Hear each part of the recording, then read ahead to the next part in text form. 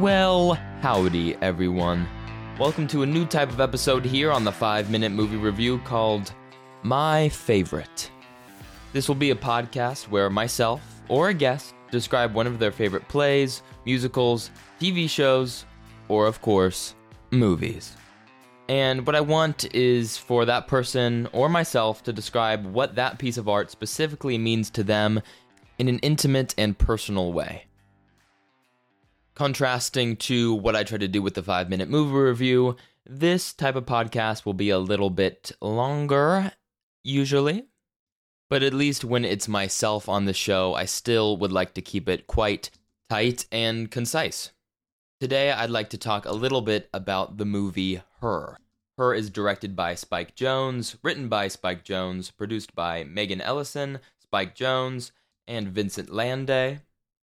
It's starring Joaquin Phoenix, Amy Adams, Rooney Mara, Olivia Wilde, and good old ScarJo. Looking at the world and writing a new piano piece. Oh yeah? Can I hear it? Mm-hmm.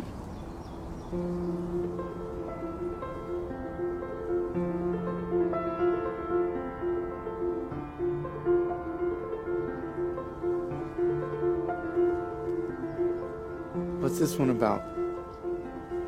Well, I was thinking we don't really have any photographs of us, and I thought this song could be like a photograph. Captures us in this moment in our lives together.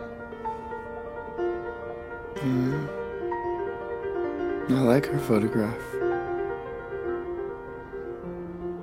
I can see you in it. I am.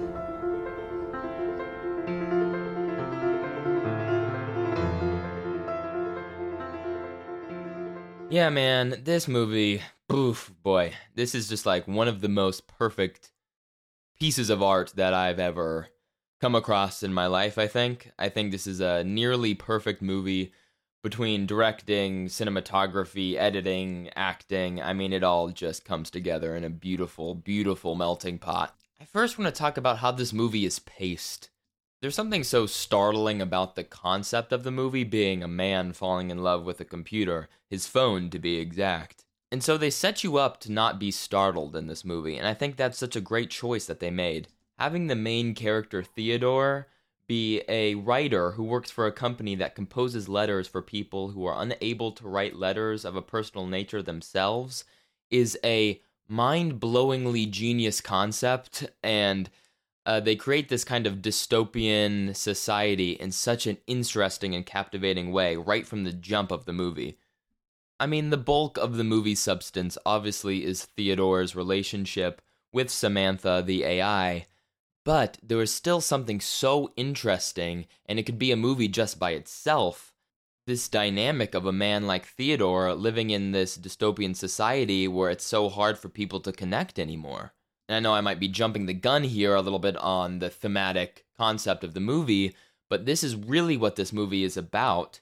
It's what does it mean to be a human, and what does it mean to love another human and connect with another human being? And while somebody could pass this movie off as a beautiful love story between a human and an AI, it's mainly a story about what makes us so special as living people who have this immense capability for love. And another concept that I think it'd be really easy for Spike Jonze to go, AI evil, don't like AI. But he doesn't do that in the slightest. He treats AI as a separate species for us, where they deserve a place to be and exist. And this concept is even way more prevalent now than it was when this movie was created in 2013, where it feels like not so far in the future, AI will be able to gain some sort of sentience, and that is a very scary concept. And what happens if AI creates emotional intelligence and has feelings and can exist separate from human beings? What does that mean for AI rights and having an AI population? And while Spike Jonze might not be outwardly expressing his fear of AI, it comes through this, because how terrifying of a concept is that? Sorry, I kind of jumped the gun there, but I'll get back to the pacing and the plot here. Early in the movie, Theodore goes out to a blind date, and it does not go well. And it's very surface level, and it's a hard to watch part of the movie, let me tell you.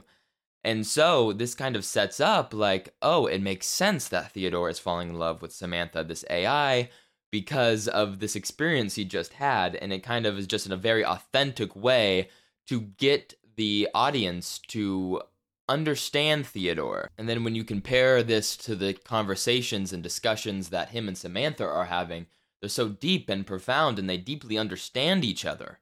It's just amazing that Spike Jonze can get the audience to understand and support their relationship, at least in the beginning, in an authentic way where the audience doesn't even second guess somebody dating a phone.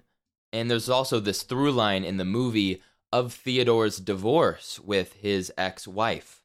And for me, as a viewer, this is like the most moving part of the movie.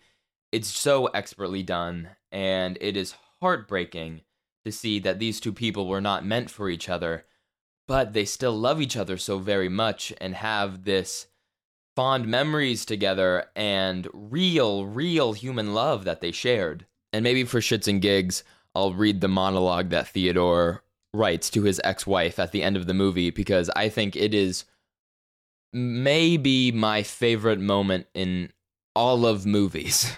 Also, as Samantha and Theodore's relationship progresses, the concept of physical intimacy arises between the two, which I think is another point that Spike Jonze made of being in a human relationship. So much of that is actual physical intimacy, and that's an important, meaningful part of most relationships. And so raising the question of Theodore and Samantha dealing with this issue of physical intimacy is a very interesting concept in the movie. And blah, blah, blah, blah, blah, blah, a lot of other stuff happens during the span of the movie.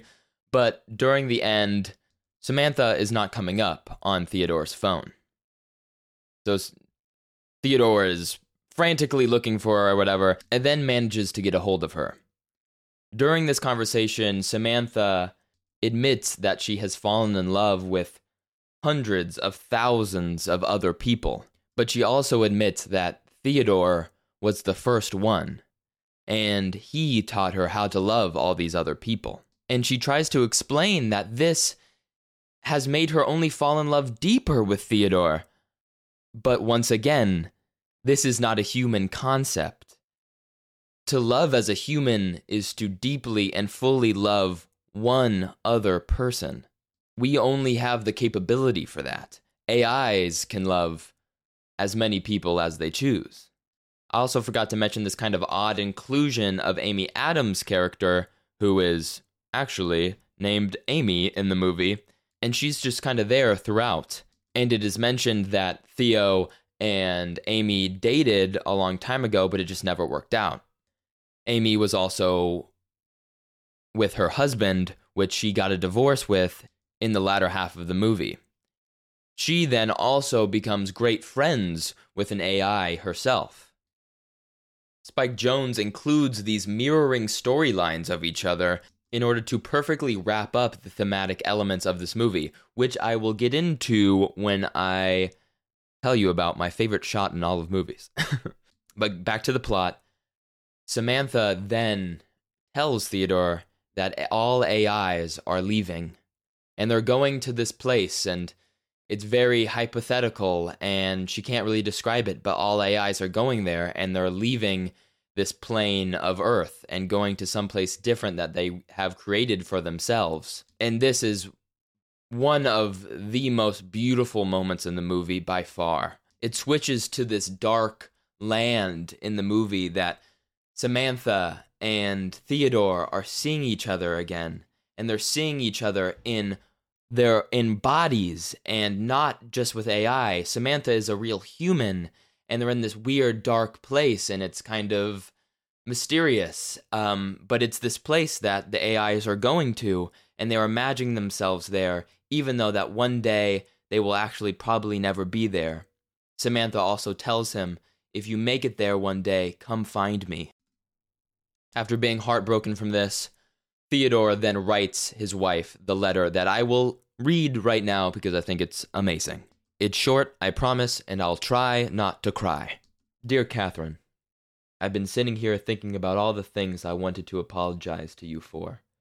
All the pain we caused each other, everything I put on you, everything I needed you to be or needed you to say.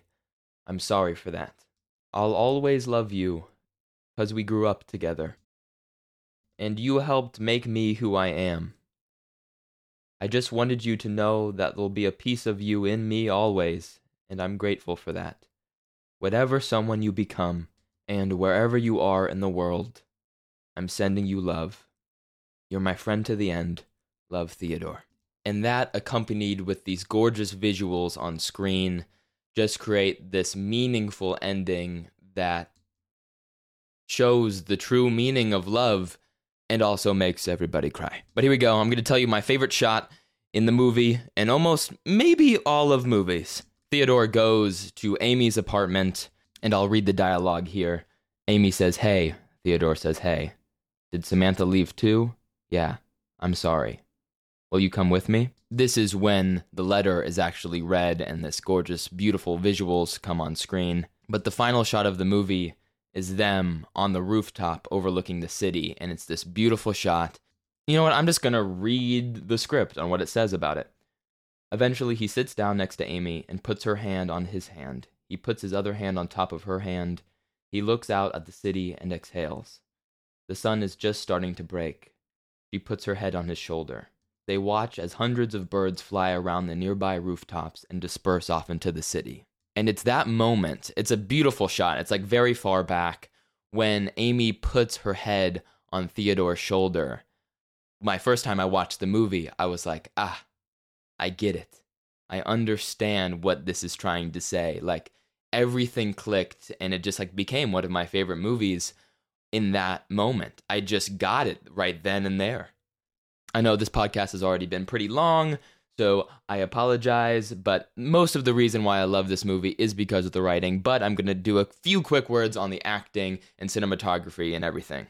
Yeah, I mean, it's fucking Joaquin Phoenix and Amy Adams and Rooney Mara and Scarlett Johansson and Chris Evans.